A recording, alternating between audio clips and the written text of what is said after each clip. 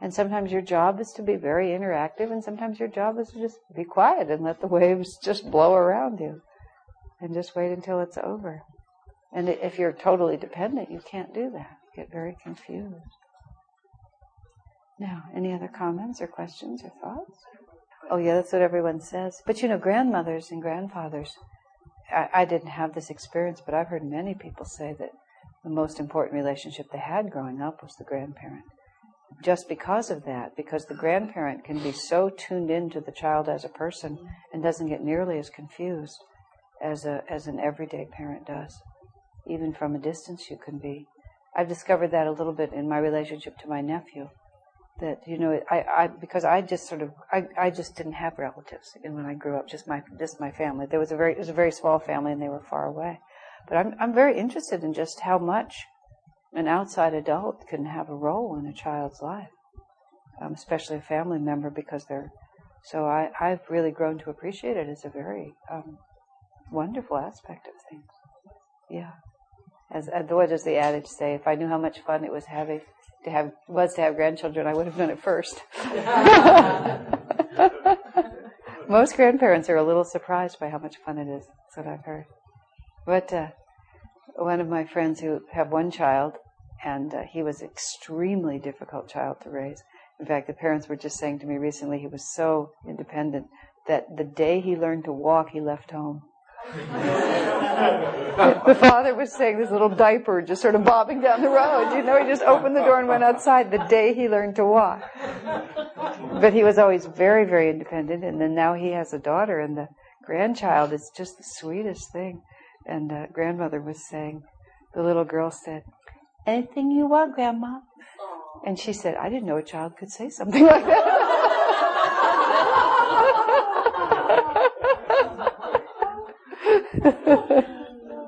So, was there another question or comment? I'm sorry, I came back a little late, so I don't know if you said anything. What was it? I couldn't remember. What were we talking about? That's right. Sharon and I were discussing the fact that the extension of a lot of what we're saying is that you don't necessarily have to feel in tune with your own family, and you don't have to feel guilty if you don't feel in tune with your own family. That was what we were discussing. Because a lot of times we try to push too hard to manufacture feelings we don't have, and we think there's something wrong with us. Now, if we don't feel close to anybody in the world, that's something different. But if we just know that the family that we were born into is fine people, but they're not my people, you don't have to think that you have to just work so hard to make something out of it. Just Swami's comment to me was, you should not be unkind unless your people warrant that. Unless your family really has done things that are just so unwholesome for you that it's okay. But you also don't need to try to feel that you're obligated. I was joking with Sharon that I myself I don't have any sentimental feeling about family at all. Because family to me doesn't exist. What exists is spiritual family and true affinity. Mere blood relations and birth relation does not necessarily create anything. And sometimes we really do, as I think I said, we just choose a place where we don't have much involvement because we really don't want to. I mean, to a certain extent that's true of me, although I must confess I've discovered a lot more involvement in karma with my family than I thought I had. But when I was young, and I remember especially the book Anna Karenina by Leo Tolstoy, which is the story of this woman who defies convention and leaves her husband and goes with her lover and ends up throwing herself in front of a train track. But it's a whole story of social convention and family expectation and how it ruled a person's life. I was so upset reading that book. And my whole childhood, every time I read anything about how either social convention or family expectations created confinement, I would just become incensed. So I'm perfectly aware of the fact that I've lived through experiences where family was such an enemy to my well-being that I have a real sort of thing like this. That's why I grew up in a very small family with not a lot of, I just didn't want I thought I didn't have any. I apparently have more than I thought, but I had very little, very, very little, because I wanted to just go for God. And the other thing that's really important to understand is the best thing you can do for the people that you're related to is help yourself spiritually. There is an automatic blessing given to them for your spiritual advancement, because there is some tie, however tenuous, and if you advance spiritually, they are helped. And so especially if the choice becomes pleasing relatives or doing what you know is right spiritually, don't hesitate for a second. Now this came up in the context of Swami Kriyananda communicating to us that Paramahansa Yogananda was emphatic that you needed to spend Christmas in the spiritual environment with the spiritual family, and that you should not go away at Christmas and spend it with worldly people in a worldly environment. Because he said Christmas is a very profound spiritual opportunity and you just shouldn't dissipate it. And Swami in that context was saying, even if they're furious with you, because some people said, oh, they'll be so upset. He said their souls will rejoice. And so if you do the right thing spiritually, you will really help them. They'll really be much happier. Now Swami, to tell you really how it acted out though, Swamiji for years, as long as his parents, they lived in the Bay Area, as long as his mother was alive. His father died before his mother. He would do all of Christmas at Ananda, and for many years he would drive to the Bay Area on Christmas night. And then as he got a little bit older, he started driving on the day after. But for years, he would finish this enormous Christmas at Ananda, then he would get in his car and drive here. So he honored them, but he didn't sacrifice for them. So but that's because, and that to me has been very, very useful when I've had to choose my spiritual duties over what my family expected. It's just their egos that are displeased, not their souls. And I've just concentrated on the soul and then just let it be. Okay? Same with your children. If you do what's right spiritually, even if they don't like it, it doesn't matter. It's right. Okay? Well, I think that is the end of the story. Next week is the last class, and we do the very last chapter in the book and also the wedding vows. So, okay. Thank you. My pleasure. I like the way Swamiji, sort of at the end of this book, sort of does this sort of little sneaky thing. He says sort of now...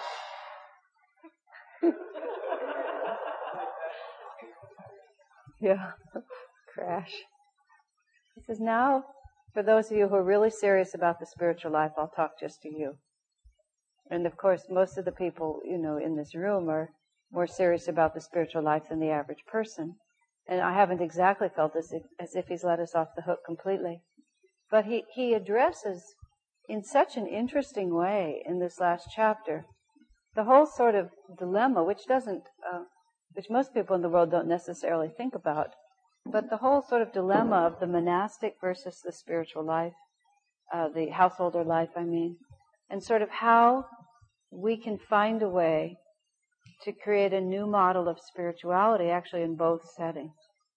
And he's also, in a very, very gentle way,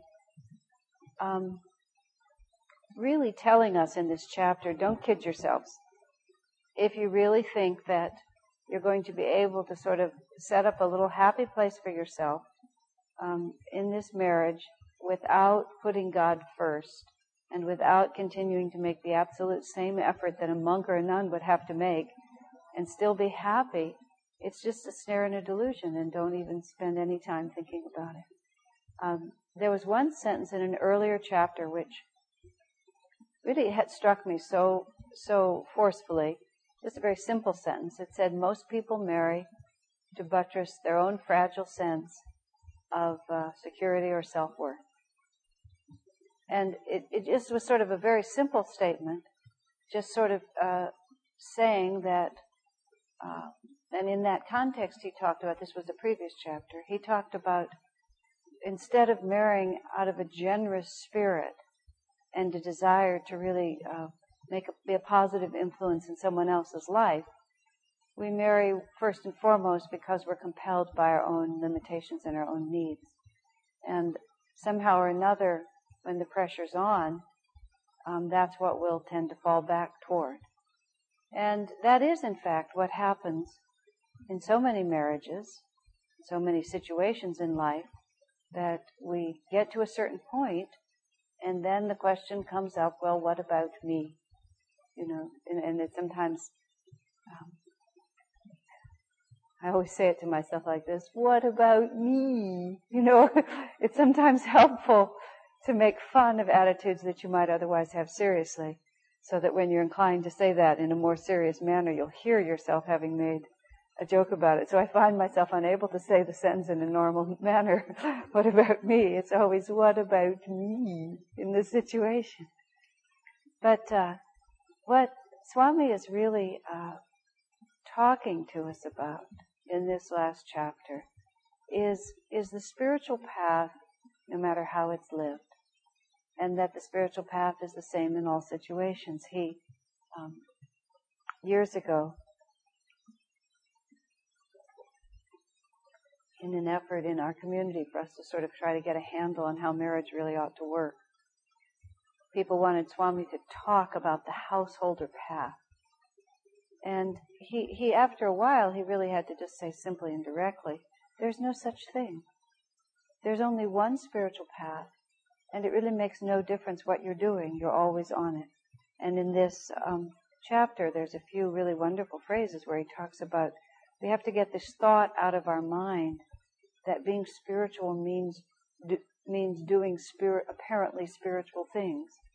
And he talks about Brother Lawrence, who wrote the wonderful book, The Practicing the Presence of God. And Brother Lawrence is some obscure monk at some monastery some centuries ago who obviously lived an extraordinarily saintly life and left this book as a testament to it. But Brother Lawrence made the statement that I get as much inspiration from picking up a straw as I do from being in the chapel saying my prayers.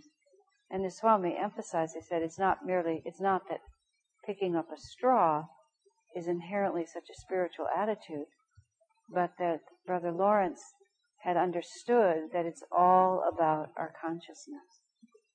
And so, in a very real sense, we really have to approach our relationships with as renunciates, in the sense that we recognize that the only way to happiness is by renunciation of the ego, and that any other teaching, once you reach a certain level of your search for God, is just a bypass, and that you might as well go straight to the main event. Now, I say that somewhat tentatively because not everyone has achieved that degree of psychological integration or that just sort of basic level of mental and emotional health where you can really sort of leave it all behind. But nonetheless, I want to assume it for the sake of this discussion. The difficulty with marriage, you may remember when I was earlier talking in much earlier weeks on this, that I had asked Swami Kriyananda the question once about why a renunciate path might be considered better than a householder path, besides many, many of the obvious things. He said, because the difficulty on a householder path is society almost expects you to think in terms of fulfilling your desires. And he specifically said that in the context of the difference between the celibate life and the life in which there is a sexual relationship. That it gets you in the habit of thinking that desires are there to be fulfilled. Now, at the same time, Swami writes this chapter in a very interesting way because he contrasts the householder and the monastic life step by step. And he also says that in the monastic life, it needs to be understood that the emphasis needs to be now on the joy of the search for God, not in terms of suffering. And that is really, and it's not about what you do, but it's about the consciousness with which you do it. It's not about any external form. So it's not as if on the householder path either we need to suddenly become austere. It's more a question of deep within ourselves really understanding what the purpose of our life is and how we can integrate everything we're doing toward that higher purpose. And solving our problems. Haridas, who always has a very clever way of saying things, made the statement once. He made up an acronym which he called SPY-DOG, which is solving your problems in the direction of God. That's how he puts it. And when we're in relationship with someone else, there's often a temptation to try to solve our problems in the direction of sort of just adjusting the situation until we both feel more comfortable. And what Swamiji is urging us to do, if we're devotees, is to only adjust ourselves in the direction of greater and greater spiritual freedom. Now, the wonderful secret of this, especially if both parties are inclined this way, but even if just one is that the only way we're ever really going to be happy is to remove from our consciousness the causes of suffering. And the causes of suffering are always, in every situation, within our own selves. It's so hard sometimes to really profoundly appreciate that. But everything Yogananda said, he just put it in the most graphic terms when he said situations are always neutral. Whether you experience them as happy or sad is entirely dependent upon your state of mind in relation to them. Now, I don't say this to mean that therefore a person should never take action. I don't think that to be passive all the time is necessarily spiritual. But to understand at all times that the real solution to whatever we're suffering is always a matter of greater self-discipline and greater self-understanding, just sort of gets us out of the endless trap that people are in, especially nowadays.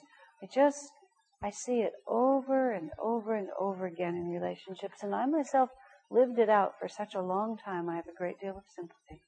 There's just this great feeling that if I could just really get you to understand what I need, and if I could just keep telling you clearly enough what I need, then somehow or another you would be able to provide it, and then everything would be okay.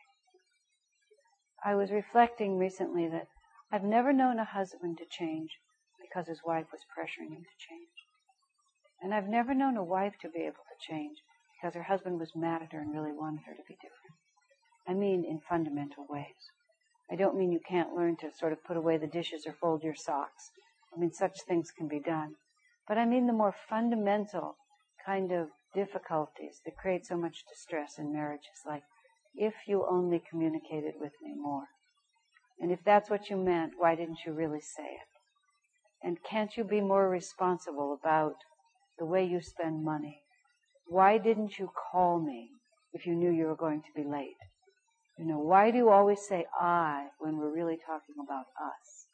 You know, just all the different things that people are always upset with each other about that just gradually become like sort of a burr under the saddle or sand in your shoe or something like that, that they just seem so ludicrous when you're not in it and so extremely large when you are, you know.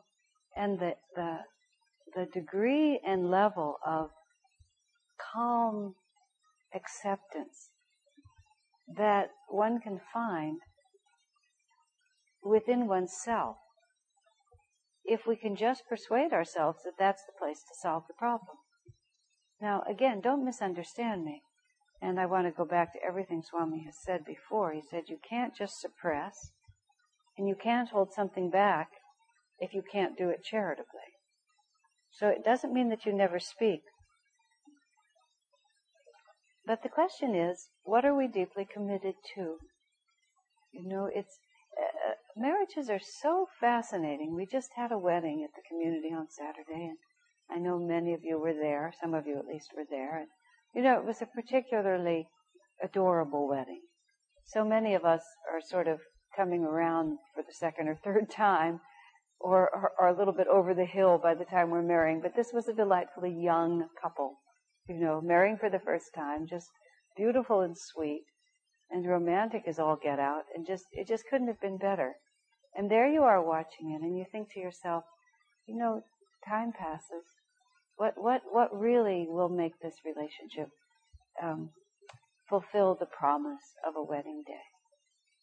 And it's none of the I, me, mine sort of issues It's none of the, oh, we're so well suited for each other, you're so good for me, I like you so much, and you like me so much. All of it is just based on this very profound individual commitment to take responsibility for our own happiness. And the question is, how do we take responsibility for our own happiness? And that is simply the spiritual path. You know, if the spiritual path is just this very unrelenting necessity to focus everything back into our own consciousness and ask ourselves not what is somebody doing to me, but what can I do differently. And of course we can talk to each other, we can communicate, we can talk about the difficulties we're having doing that, we can talk about ways in which we can help each other do it. But if the direction is always toward how can I change my consciousness, not how can I change the world around me. You know, in other contexts when we talk about spiritual development, we often talk about the 4 castes of India as being in the highest tradition, a real progression of how the soul evolves from bondage into freedom. It's not a question of it being a social system. It's become frozen into that. But the real essence of it is how the soul evolves from bondage into freedom. And I want to talk about those 4 stages, emphasizing particularly what relationships look like in each of those stages. The first stage is called the Shudra, and many of you have heard me talk about this before. And it's characterized essentially by the concept of a peasant in the most sort of traditional sense. We really don't see Shudras as much in this country, especially not in California, as you do when you travel in some third world countries where you really see just, masses of people whose consciousness is exceedingly physical, utterly uncreative, and whose goal in life is to become as unconscious as possible. What characterizes a Shudra is to solve all problems by going unconscious. Now, bear in mind, all of us have elements of this. We go into denial or whatever. But the characteristic of a Shudra in relationships is entirely parasitic. The question is, what can I get from this, and how little can I give? Okay? So that's sort of the first stage, is we just think in those terms about what's going to come to us, and how little effort can I put out for this. And sometimes we get in those moods, and sometimes you look around and you see people who are just having Shudra relationships, or they're Shudra in the way they think. Now, the second stage of development is called the Vaishya level. And the Vaishya level is characterized as the merchant. And what it really means is after the Shudra begins to sort of be forced to put out a little bit of energy, it begins to realize that if it puts out more energy, it will get more for itself. And we advance from the thought of just being parasitical, sort of what can I get without putting out any energy. We're willing to put out energy, but only if we can trade it for something in return. That's why that's the concept of the merchant. The merchant can't give his goods away, he has to sell them. So when you get into relationships at the Vaishya level, you may be very giving in the relationship, but it's always a measured kind of giving. Because if I give, I expect back. This is the level in which we take the household chores and divide them up. And if doing the laundry takes 2.5 hours, then doing the lawn takes 2.25 hours, then you owe me 15 minutes of vacuuming until we just sort of finally get to exactly the same level and everything. Or it can be just very simply that I will be loving and kind to you as long as you are loving and kind to me. But as soon as you're not nice to me, then I will no longer be nice to you. Swami Kriyananda recently was being interviewed by a newspaper reporter about the whole long saga with SRF.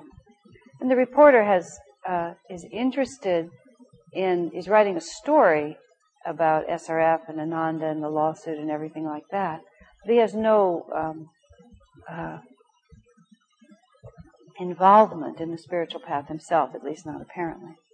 So Swami Kriyananda made the simple statement that despite everything, he still loves the people at SRF. Dayamata and the others, they're his spiritual brothers and sisters.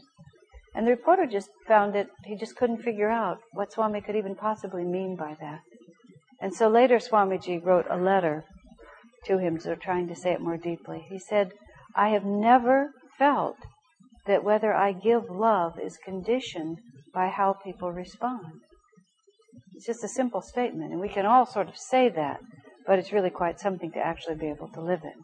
Because almost all of us, how we respond to people is conditioned by how they respond back to us. And if somebody is consistently unkind to us, then it's very hard for us to keep loving them in the same way. Now, bear in mind, even Master said that if every time you put your hand out to someone, he slaps it away, after a while you might just want to put your hands in your pockets. So it's not that we just sort of keep walking out to be knocked down again, but to put our hands in our pockets doesn't mean that we close our hearts. You know, at this present point with SRF, we're fighting very hard against them. But that, in Swamiji's mind, and validly so, is separate from whether or not we love them. We're just responding appropriately, but it doesn't have to become a personal matter with us, because soul to soul, it's still the same. Now, a Vaishya would simply not be able to understand that kind of love and would certainly not be able to live up to it. It would be just a question of reciprocity. And as soon as the love is gone, I'm not going to do it anymore. Or as Yogananda sort of says, you know, as soon as I'm not having fun anymore, as soon as this doesn't feel right anymore, I'm out of here. Swami often jokes about that. You know, as soon as it doesn't feel right, people just separate. I mean, things stop feeling right 100 times. I was speaking to someone just the other day saying, anyone that I know, and I'm blessed to know a number of friends who have quite long marriages, 2 decades or so, which is what I'm sort of rounding the curve toward, understands the fact that you have long periods of time when you don't get along at all. And it sounds so peculiar to people who separate easily or often. I know once David and I were having a disagreement, and I don't remember about the particular details, but I don't know whether, I think I was a little bit in his doghouse at that point. I think he was fine. I was fine with him, but I thought he was fine, but he didn't think I was very fine, so I'm trying to say. And our friends Durga and Vidura were visiting, and we know them exceedingly well, and there's no pretense in their company. And we still lived in our very small apartment, and even within that very small apartment, it was obvious that David and I were sitting as far away from each other as we could. And either Durga or Vidura made some comment about it, and I just quite cheerfully said, David doesn't like me very much right now. Vidura got this sort of look of wide-eyed wonder on his face, and he said, well, you can't expect always to like the person you live with. Just like, what could be more natural than to not like them? And it was just such a simple truth that the mere fact that you're not getting along and you don't like each other doesn't have anything to do with whether you love each other. It just means that for a temporary obstruction has come between them, but it doesn't really have anything to do with it. And even the fact that it could be joked about so lightly gives one the sense of how casual it can be. Now, of course, that's a hard place to come to. There has to be a lot of water under the bridge before you have that kind of strength. But what we're learning to cultivate as devotees is not merely a human love that is offered like a Vaishya when it's convenient. What we're learning to cultivate as devotees is the capacity to simply be an expression of love. Now, where were we yesterday when someone was saying, somebody was talking about an Indian person who was saying that in India, they don't, where were we? Oh, the monastic meaning. Sydney said that. Sydney, can you repeat what he said? It was so funny. What's true? Yeah, in America, in the West, we're always trying to affirm the ego. I love you, you love me. And the devotee is just trying to get into that stream of love and be an instrument for it. Because if you imagine that you can really love selflessly with the willpower of the ego, you can't. It's really just as simple as that. The ego is ruled by its likes and dislikes. That's all there is to it. And the power to move beyond the Vaishya stage of relationships is the power to move yourself beyond the Vaishya stage. And what comes after the Vaishya stage is what's called Kshatriya. And Kshatriya is the soldier. It's characterized by the soldier or by the soldier king. Now, that seems sort of odd, doesn't it? Because we think of a soldier as one who kills. But the image is still as apt for these reasons. Soldier is one who is willing to sacrifice himself for a cause, who values truth and what he believes in more than he values his own, even his own life. In other words, truth rules, principle rules, ideals rule, not comfort and my preferences. Because naturally no soldier wants to die or be injured or go into great suffering and danger, but he has the willpower to do it because of his devotion to the cause. And so also at the Kshatriya level, the soldier is an apt metaphor, because at the Kshatriya level we begin to recognize that the real battle, that there is the battle going on, and that battle is with ourselves. At the Vaishya level, we think it's a battle with the world around us, and all we have to do is make the right deal. We just have to get into the right situation where you'll give me back just what I want so that I can give you just what I want, and we're always like trying to arrange it. We're trying to get other people to get organized. We try to make ourselves comfortable by making the world around us conform to our ideal of what we want.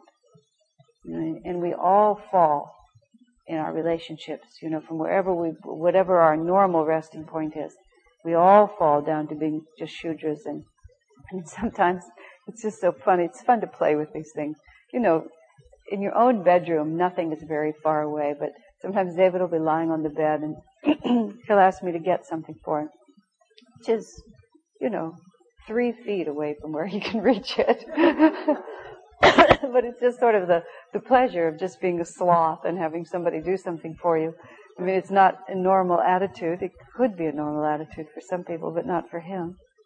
But also we fall into more easily the thought of trying to force someone to be different so that I will be more comfortable. And so often our so-called helpful advice to people is really just our need for them to be different so that I will feel better. And you may even be right. You see, that's the snare and delusion of it.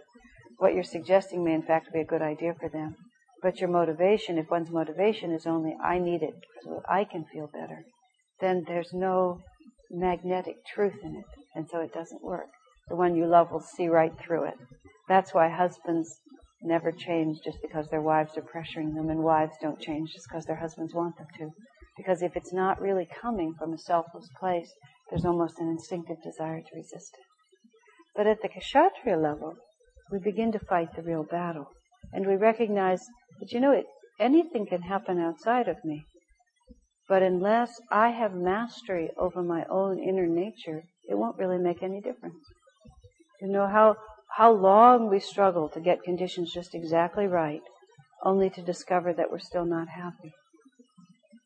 How many of us have lived through that? Or I was saying to people last night, I've recently upgraded my computer system. And, one gets so excited about upgrading your computer system. And I just thought I had it all perfect, and then it just went kablooey on me. And being totally ignorant, I had to call my friend to come over. And as she was sitting there, she just looked at me and said so sweetly, computer upgrades are a snare and a delusion. You think they're going to make you so happy, and they really never do. And it is true, exactly true. And so it is that we have this thought that if we can just get the last little inch together. It's very much like that story in the life of Krishna and his mother, when little Krishna was driving his mother Yashodhara crazy with all his pranks. So she went out and she was going to tie him up, and she had a length of string, and she wrapped it around the tree, and she wrapped it around Krishna. It was just a few inches short. So she tied another piece of string onto it, and then she wrapped it around the tree and wrapped it around Krishna. It was still a few inches short. And she did it about 3 or 4 times, and finally she realized many things. But she realized in that story you can't bind the infinite Lord.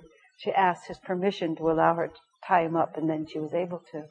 But it's also a sign of just when you take matter and try to make it satisfy you completely, make it encompass the infinite, it'll always come up short. And so at a certain point in the course of our relationships with people, whether we're single or not or married, we finally realize that really the battle is just with me. That circumstances are good enough. And I know sometimes when I say that to people, they consider that to be such a sellout, and I get all kinds of letters back of many things. But really, it's an exceedingly practical realization that things are good enough.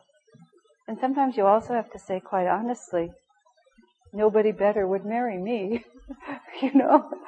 Sometimes the thought is, well, this one isn't good enough and I'm going to get someone better, but we don't realize that this is about the top of the line for us. A lot of times, and I don't mean that people aren't sometimes just impossible and you shouldn't stay with them, but still, that the battle isn't with the outside world, the battle is with me. And the Kshatriya, relationships at the Kshatriya level are, sometimes we say symbiotic, which is that we both live according to ideals and then just things get better and better because we add energy to one another. It's a sort of a trading of energy where things get better and better. And there isn't this calculating and measuring and seeing who's doing what and whether you're pleasing me. It's just giving your energy into it, and then the sum of the parts is more than either one is individually. Because there's also, and Swami touches on this, a great positive power. I don't have any amplification, so I'll speak louder. A little more, I was getting lazy thinking I was wearing a microphone. Thank you, Mother. There's also a tremendous positive power that Swami writes about in having the opportunity to constantly learn to balance our own natures by being confronted by the complement to our own. And he talks about we're always in the context of reason and feeling if we're in some kind of a relationship with someone of the, Swami uses the word complementary sex instead of opposite, because opposite is too strong a word for the way the relationship really works. But this whole sort of both symbolic and literal process of balancing out between reason and feeling. And so many men and so many women fight against it for so many years. Just always being frustrated about the way he is and always being frustrated about the way she is. That wonderful song from My Fair Lady, why can't a woman be more like a man? And all those tremendously amusing lines of the two men speculating on all the things that they could just so easily take from one another that any woman would get so upset about. And why can't a woman be more like a man? But whether it's the direct complementary nature of a man and a woman, or it's just the sheer fact of having to expand our awareness to include someone else's reality, we should never lose track of how sort of dynamically beneficial it can be. You may remember, I think I said earlier on in this class that Swami remarked once that we have this thought that we want to marry someone who's just like us. But he said, really, that's a terrible thing when it happens because it merely increases the delusion that our way is right. Right? Because the way we look at the world is so arbitrary, and yet we become so locked into it that we're just terribly threatened when anybody else wants to do things differently or make different decisions or go in different directions for different reasons.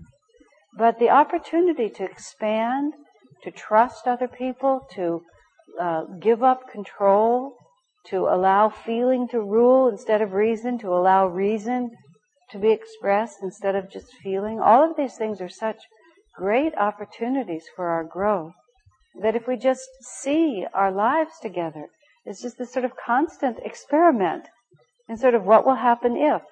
I used to joke at Ananda Village that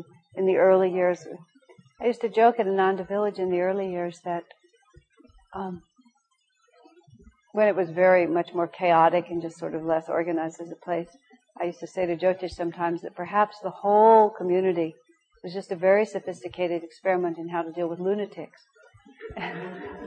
And very far off beyond the edge of what we could see, there was some kind of offense. I realized that movie Truman, is that the name of it? The one that was about the man who had actually grown up in a television show was sort of the same theory. But sometimes I like to think that that's really all that's going on, that this is just a great experiment in sort of seeing what will happen if we're given a lot of freedom. Because in fact it is. God sends us out here with all this freedom to see if we can see through the delusion to the love. If we can see that no matter what comes to us, it's really just one project, and that project is just to stay in our hearts and to remain loving and kind and open. Haridas, again, who's so cheeky, is reputed to have said once to his wife Roma is more outspoken and more excitable by nature than she is, and she said once, she and Haridas were beginning to have an argument about something, and sort of right in the middle of it, Haridas kind of smiled at her and he said, "I'm not caught yet, are you?" Which is a very good thing to think about. Are we really caught yet in this delusion that I need to be unkind and I need to put pressure on you and I need to try to make you different? Or are we still free from that? So the idea of a kshatriya, which is very relevant to relationships, is we run our relationships according to the principles, the right principles. Not what do I want, but simply what is right. And that's where real spirituality comes from. Spirituality really comes from just understanding what's right and disciplining ourselves to do it. And no, it's not always easy. By no means is it easy. And sometimes we have to work up to it very slowly. But as Swami says in here, we should adjust ourselves to our failures rather than adjust our principles to our failures. In other words, that if you know that that's the top of the mountain, but you're going to stop right here, but you still know that's the top of the mountain, you're really just fine. All you're doing is postponing the eventual ascent. But if this is as high as you can climb, and you say there's no higher place to go, this is it, then you're really in trouble, because you've taken away the whole direction of your personal growth. So in our relationships, even if we have to compromise, our capacity to live up to the highest ideal, make it a conscious compromise. Say, I know that I'm being upset at this point. I know that there's really no need for me to feel this great compulsion to make you different. I know that I don't really have to be so mad about what so-and-so just said. And then you just have to say, but I am. And therefore I'm going to have to work from this point to sort of get myself back onto an equilibrium. But I never honestly have to feel justified in doing it. You see, that we always keep track of the principle that my happiness is my own responsibility, and even if in this time I think it's dependent on what somebody else is doing to or for me or not doing it, really it just comes back to that. Vasudeva, a man who lived here for many years, had the great good fortune in his life, which he knew, to have married a woman named Jacqueline, who many of you also know, who was an angel incarnate. And Vasudeva said when he left home, to go off from his mother and his father, his mother gave him one piece of advice. She said, whatever you do, don't marry an unhappy woman. And he sort of kept that advice and listened to it and only married Jacqueline, who was the farthest thing from an unhappy woman. But I've often remembered that because I see people linked together when one or the other of them is determined to be an unhappy person. And it's perhaps the most heartbreaking situation that I ever encounter.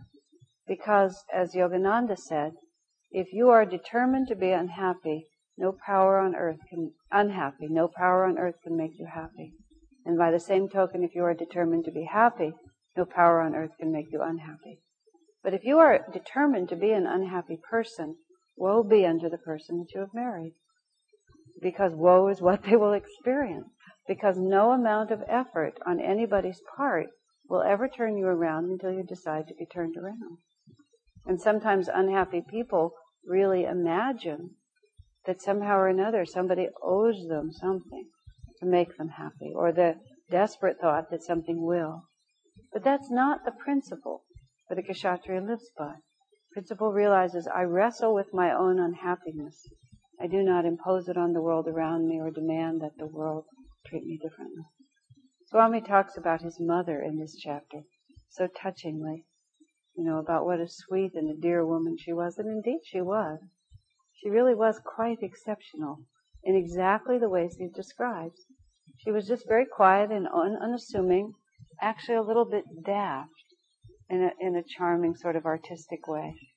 She was a musician and just sort of cultivated a charmingly feminine quality of not needing to be terribly practical, as her husband was an engineer, But what really emanated from her at all times was exactly what Swamiji describes, which is just this sort of intangible goodness. I remember when we used to visit them from time to time with Swamiji, and occasionally on our own. And for some reasons, David had a birthday. I don't know what number birthday it was. She died. She must have died a long time ago because she died shortly after our wedding. So that was quite a long time ago. But it was David's birthday, and I remember she shook his hand as we came in, and she said, "Congratulations on your birthday." And then she sort of looked at him from her wrinkled little face and said, "But I must warn you, if you keep on like this, you're going to end up just like me."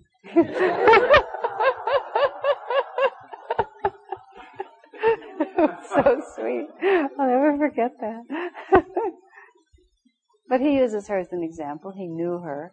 But it helps focus in a householder context where so much of your life is just every day. Now, of course, some of us, living in spiritual community have perhaps greater explicit opportunities to be serviceful, but in a directly spiritual way. But nonetheless, a great deal of the householder's life.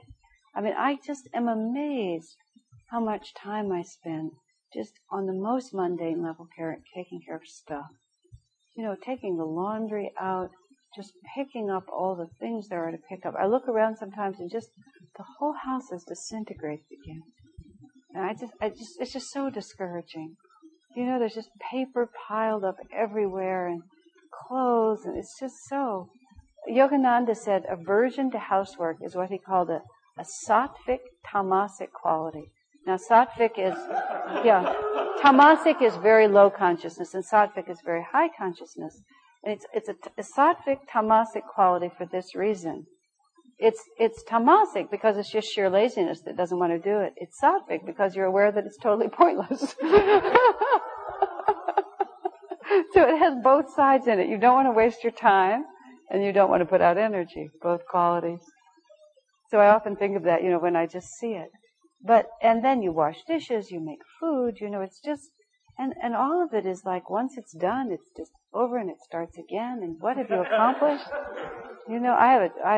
Sometimes I just want to take everything in the house and just throw it away. I want to have one bowl, one spoon, I periodically throw everything I can away within the confines of the life we have to live. I have to be prepared to serve dinner to 50 at any point, so I can't throw a lot of things away. But nonetheless, if we can't find a way to elevate that experience, just a great deal of our life will be wasted, And we may long then, which is very detrimental to our relationships. We may look at our husband or our children and all that it requires of us and think, I would be much better off spiritually if I didn't have to deal with all of this. I mean, that's a real strong thought that comes into people's minds. If it wasn't for you, I'd be better off. I mean, there's two sides to it. People think, I'll never be able to advance spiritually unless I have someone to love. Or then you have someone to love and you think you'll never be able to get anywhere unless they go away. But the main point is that in every moment, it's just our consciousness, and that's all it is. It's just that wonderful balance between intuitive feeling and calm reason, just sort of working itself out bit by bit. And just which side of it and what is needed. Ultimately we all have to make a perfect circle. It's not as if we can just end up being only masculine or only feminine, only reason or only feeling. We all have to be a perfect circle. And there's a wonderful, just palpable exchange of magnetism that takes place in relationships. And Swamiji talks about it. Cultivate your relationship on that level. Cultivate silence. Cultivate just side-by-sideness that's not really interactive. Cultivate shared, uplifting experiences. Because it's at those times, perhaps much more than any other, when the real bonding in your relationships takes place. I was in the line at an airport once. I don't know if I told the story in this class or not, about the women who were talking about the couple who never talked. Yeah. And I think how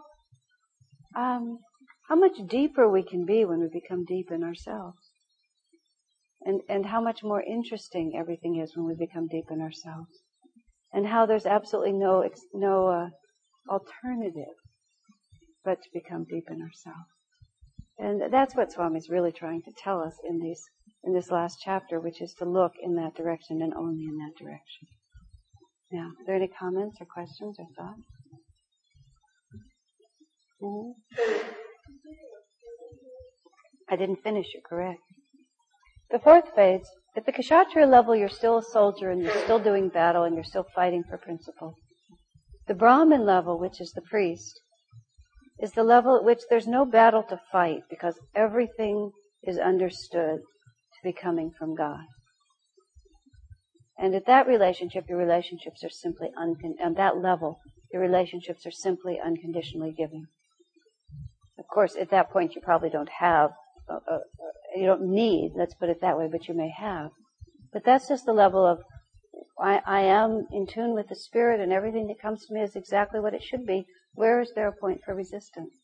You know, all tension and stress comes when there's a conflict between what is and what we think ought to be. You know, instead of just knowing that things are happening as they're supposed to, we want them to be different. And I don't mean, that's not the same as, again, being passive. We can put out dynamic will. But stress comes when things are a certain way and we don't want them to be that way. We use half our energy resisting what's going on and not all our energy just moving forward. At the Brahman level, there's no resistance. But what would I resist? Understanding that whatever is given to me is perfect for my spiritual growth and therefore I need to throw myself. When we begin to conduct our lives more and more on that level, you find that far from becoming passive, you actually become far more effectively dynamic because you're able to be so much more intuitive because intuition is blocked by the ego's likes and dislikes. One of the things that blocks us much of the time from knowing higher consciousness is because we're so busy imposing on whatever comes to us our preferences that we can't just calmly see where we need to go. You know, we're just too confused by the vortices of our own likes and dislikes. So the more we can live in the Brahmin level of just saying this must be God's will, therefore I accept it, the more we find that that power can flow through us and we become all the things we were trying to be when we were using only our egos to get there. Oh yes, creating, matching reality with the reality of your own.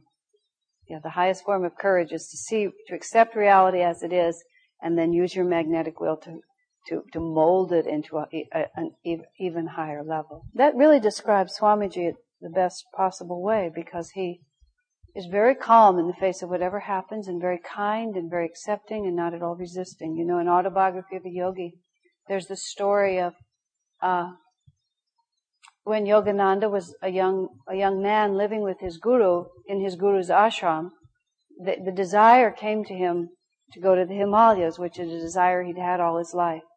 And he became persuaded in his heart that he would be able to make better spiritual progress by running away to the Himalayas. So he left. And he had the adventure of meeting the sleepless saint and being blessed by him. And then the saint said to him, do you have a room where you can close the door and meditate? And Yogananda said, yes, I do. He said, then that's your Himalayan cave. That's all you need. So then Yogananda returned to the ashram. And so then the next chapter begins with Yogananda walking into his guru's ashram and saying, Master, I'm back.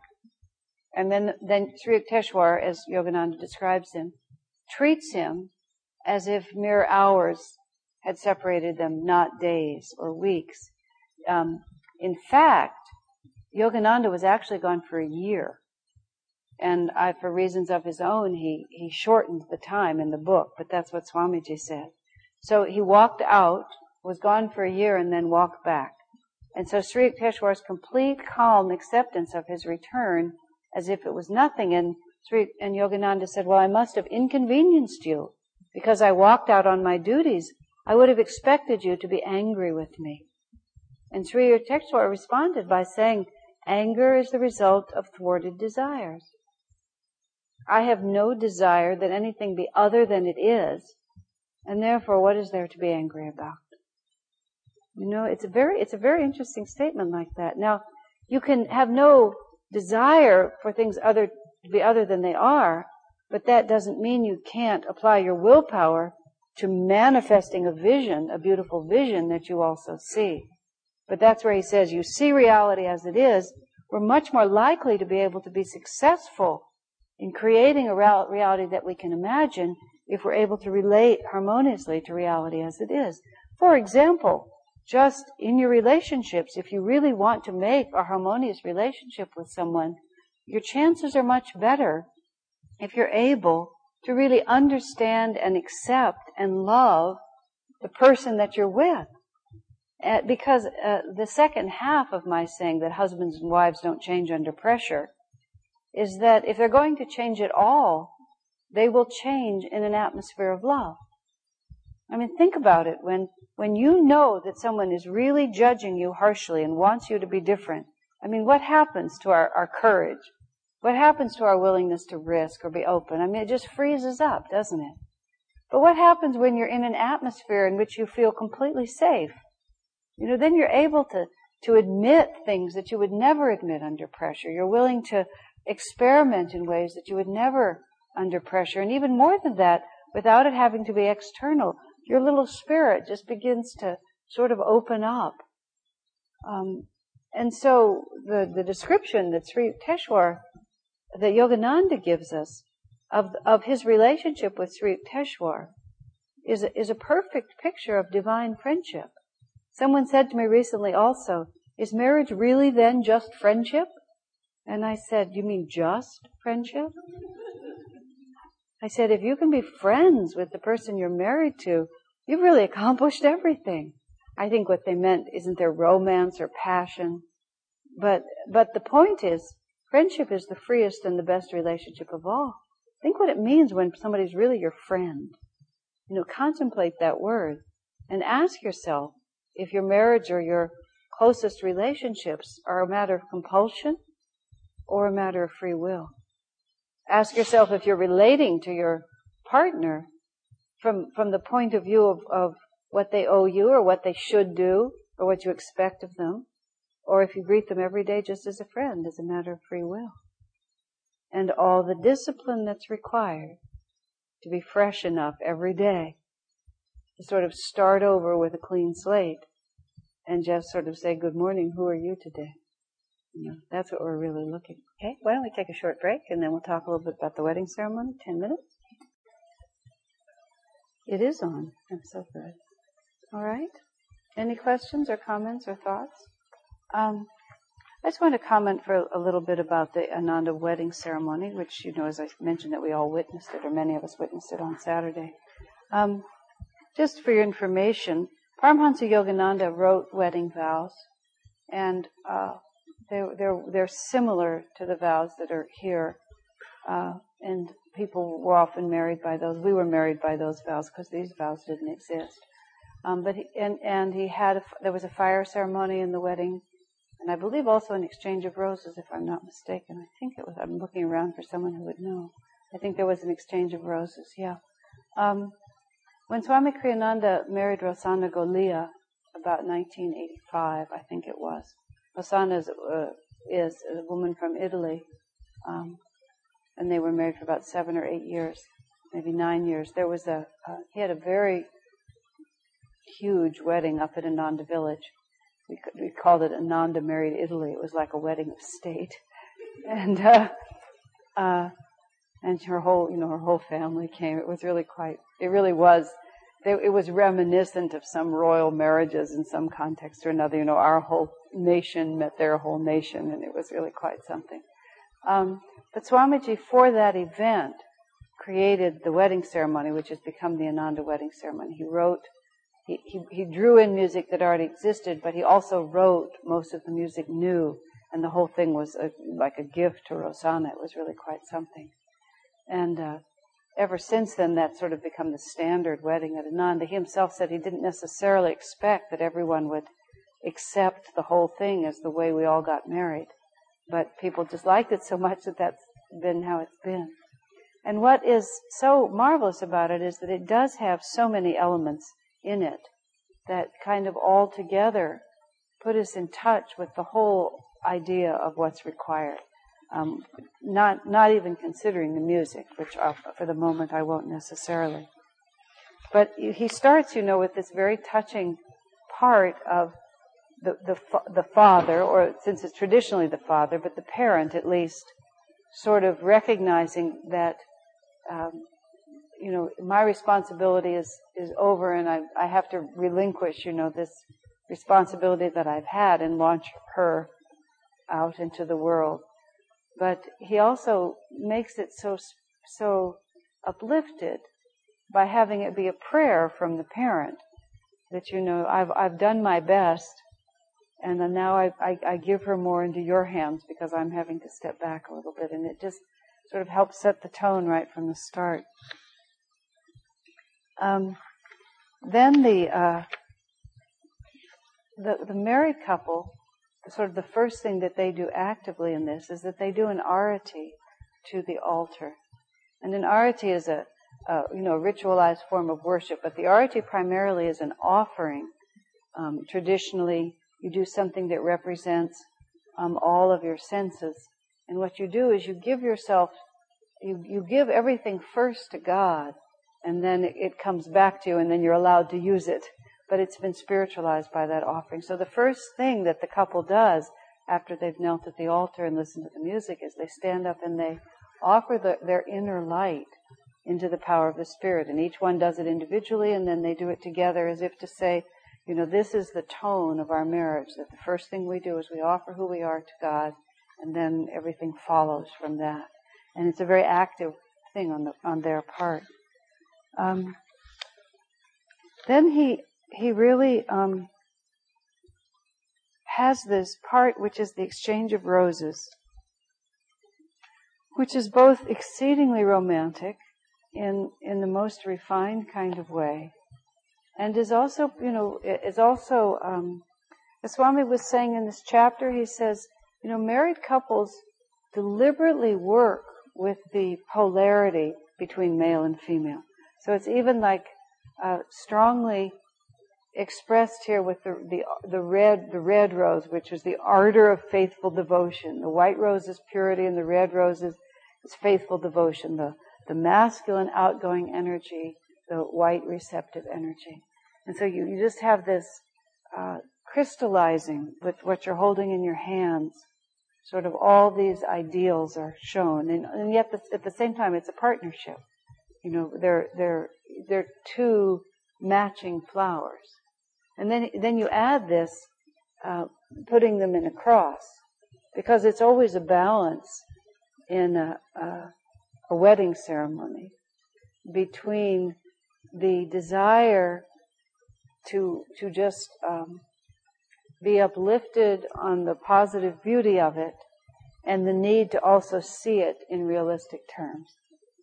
I myself, I've noticed I'm finally getting over it, but I spent many incarnations, I'm sure, in monastic life repudiating romance.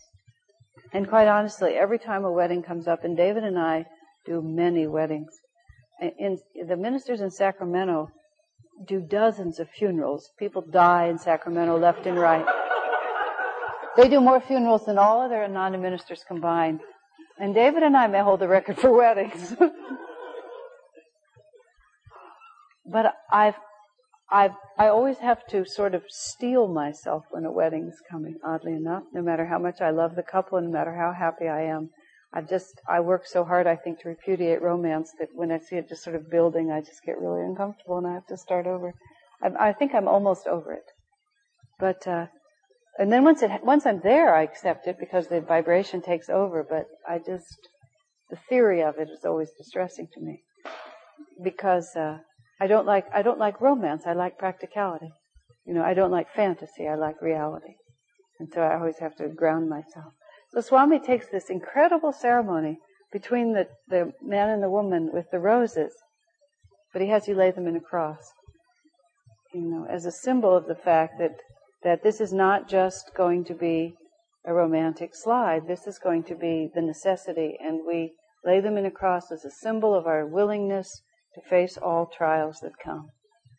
And then you get to lift them up and look in each other's eyes and pass these flowers back and forth, and dear beloved, I offer you this rose as a symbol of my love for you. And then you also have a tangible thing. You take the roses and you dry them and you save them, and you have these little dried up flowers that always remind you of what you've done.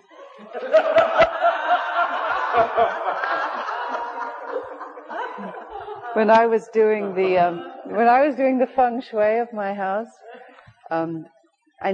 we never had pictures of ourselves in our house. I'm just not like that. I know some people keep family pictures everywhere. We just never did have any pictures of us. But, there was like the marriage and relationships corner, and I looked in our house at that time, that was where the garbage can was kept. David's response was, well, a lot of dumping goes on in marriage. Because he liked it there because it was very convenient, but I finally persuaded him. I had to work so hard. I had to knock out shelves and redesign the house to get the garbage out of the marriage corner. But a picture of Radha and Krishna in a beautiful tapestry. But also in there, I wanted to make something that would be, really nice. And so I wanted to put a red rose and a white. I thought of this. I mean, all of you have seen this over my kitchen sink. And so Linda Gerber was going somewhere, and she was going up to the flower mart, and I asked her, I said, if you see, I told her what I needed, and I said, if you could bring me a red rose and a white, a silk flower, it would be lovely. And of course, in the wedding ceremony, they're always a little small flower. She came back with these great big roses like this, and she said, you're way past the bud stage, is what she said. But it's very nice, actually, because I remember that, and that's why I was sort of saying the little dried up ones. I still have them, and they're in a lovely little box with Krishna and Radha on the top. But I also really like looking at those gigantic red flowers, because they are the exuberance of the whole experience. Sort of happens. It's very nice. And I do remember just what they mean to you, and it helps. It's a symbol, and it really is a very real one. Then Swamiji goes into the ceremony of the elements, which was sort of a surprising thing when he offered it, because we're not sort of nature, we don't worship the nature devas on the path of self-realization, but what he's doing so powerfully there is many-fold. One is, it's an affirmation of the fact that we are in relationship to all of life. And that just because we've drawn this little magic circle around the two of us doesn't mean that somehow we're separated from the flow of everything. And even by extending it out into, aspects of the world around us, and to ask their blessings on our union, is the way he puts it, to try to draw in the harmony of creation and to put ourselves in harmony with creation. And it comes down also, as he talked about in the book when we were doing the Hindu way of awakening. Everything in creation is a symbol for some deeper reality. And the more we can look around us at all times and see the image and the spirit and the lesson of the divine behind it, the more we'll be capable of living up to all the idealistic things that we promised in this wedding and that we've been talking about this whole time. So, he talks about the faithfulness of earth, the flow of water, the transforming from air and sweet fragrances, pure freedom. And so you sort of wave that incense around and you watch the incense just floating off, and you think of that spirit of pure freedom, which is what from I and mine is what he's saying, which of course is the one thing that we've been talking about is required above all. And then he has from rising fire the understanding that human love must ever be moving upward. And that's just, and then the fire stays as an image, for later on in the ceremony, that this isn't just a union here, but this must be a union that's going up. And then he has that part, then you go into the fire ceremony, which is where he says, destroy in me the seeds of earthly desire, and you put the rice in. I said once to Swami, maybe at a wedding you could say something else. He said, no, I think that's just what should be there. But every time a couple does that, I think, this is really a different kind of wedding. because mostly people get married to fulfill their desires. And in this wedding ceremony, right in the wedding ceremony, you say, destroy in me the seeds of desire. In other words, it's almost like you say, I'm getting married so that I'll never need to marry again. It's like I want to overcome everything that holds me, and our commitment to each other is to transcend the form that brought us together. Not to transcend the love that brought us together, but to transcend the form that brought us together. And so people stand up there, this on their wedding day, and they're promising these very powerful things. And it really, again, helps orient us toward where we're going. But he doesn't just stay there, because then we go into the vows. And again, Swami set up 2 sets of vows, which is very dear. I was married, as I said before this ceremony was created, and we were using the vows that Yogananda wrote, which are equally uplifting. And at that time I was involved in local politics, and so I invited a number of the people from town, local politicians, county supervisor and others to come. And one man in particular, who happened to be the head of the county supervisor. It's a very small town, so political offices were not a big deal in a town like that. Very nice man with whom I had a particular connection. And I think he came. I'm saying I think he may have been the only one. But he did come, and it was the first experience he'd had, really, of what Ananda was in its reality, not merely Ananda people doing something else. And afterwards, he just remarked, he said, boy, when you get married here, you're really married. Because the seriousness of it and the level of the commitment is not small. Sometimes on the rare occasions I've been at other weddings, I tend to feel the same way. Are they married? Did they do it? Where is it? Where did it happen? When did it happen? But the first vow you make is to God. First you go to the altar, and Swami even has such specific instructions which couples don't generally follow. Kneel at the altar, not yet holding hands, he says. I've given up trying to sort of, go like that between a couple. It just seems, they're pretty much involved in doing it together, and they pretty much are going to hold hands. But he actually has that instruction, which is to say, this is your vow to God. This isn't your vow to each other. You're kneeling here together in front of all these people in this huge situation to unify you, but still you together to the altar. And you make this first commitment, which is, my life is for God alone. And we're going to do this together, but first for God, first the arati, first for God.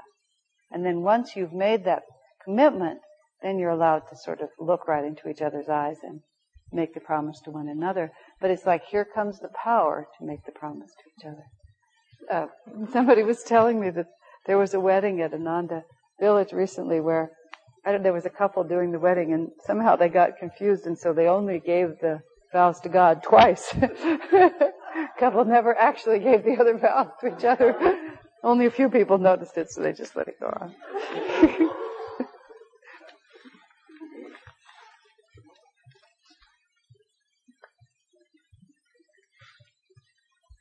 And the vows you make to God are basically, may everything we do lead us to divine attunement. It's not about anything about us. It's just made the process of our relationship with each other be the process of divine understanding. And then he ends by saying, teach us to love all beings equally in thee. It's such a sort of contradiction of the idea that, this is such a special love we share. It's that our love becomes really special because it becomes a stepping stone. And I remember once when I was having a lot of difficulty getting along with this one person, and I was full of ridiculous theories about how to solve my problems. I said to Swamiji once, the problem is not really that I dislike this person. Can't believe I said this. It's not really so much that I dislike this person, it's that I like other people a little too much. So maybe if I sort of just was a little less, I had a little less ardor in my friendships, then maybe I wouldn't feel so negative toward this one. He said, that's the stupidest idea I ever heard. Yeah, it was just like completely nutty.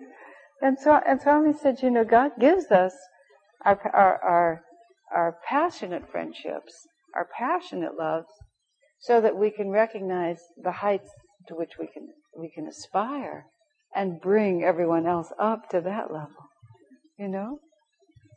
And so that's when, after we're in the middle of this passionate one-to-one relationship, but teach us to love all beings equally. And you know, you sort of, it's like, again, these, like right in the middle of the wedding ceremony, you hear something that is so contradictory to the traditional romantic idea. You have to just stop for a minute and really think what we're doing here. You know, this isn't to celebrate how special this is. This is to use this as a doorway to make everything as exalted as this. And it's not even all people, it's all beings. And then you get to speak to each other. And you make promises that are really quite marvelous. Even this, I will never compete with you. Swamiji said, well, I thought I should throw a little reality into the vows, he said. But he put it so beautifully, I will never compete with you, but will cooperate with you always for our own and all others' highest good. It's such a simple statement. I cooperate. You know, I won't, it's not about obedience, it's not about subservience, it's not anything, it's just simple cooperation. Swami uses the word cooperation a lot. In fact, recently he was talking about the fact that we ought to use it a lot more. Because cooperation is a very Dwapara Yuga concept. Because it's just really about equality before God, within our own hearts, in our relationships, but it's totally reciprocal. It has so many implications that are so simple. You know, just the thought of cooperating. I mean, it's almost like it's the baseline. You know, I will cooperate with you. It doesn't even say I will love you, or I will be cheerful about it. It just says I'll cooperate with you. In other words, I won't entirely obstruct the flow of your life. And it's a very interesting thought to just use in your mind. Sometimes the simplest ideas are the ones that really carry you through. Am I even being cooperative? You know, when we're in moods, when we're scowling, when we're judgmental, we're not even cooperating for our own and all others' highest good. And then you have just an unequivocal, I will forgive you always and under all circumstances. And that's a big one. Just a simple statement, nothing else. And then he talks about seeing truth as you see it, to perceive, and to be guided as you feel deeply within yourself. It's an affirmation of what we just, of respecting the vow we've all made to God, which is that we each have to do it in our own way. And I will work with you always, he throws in the phrase, in freedom. And that's the implication of friendship.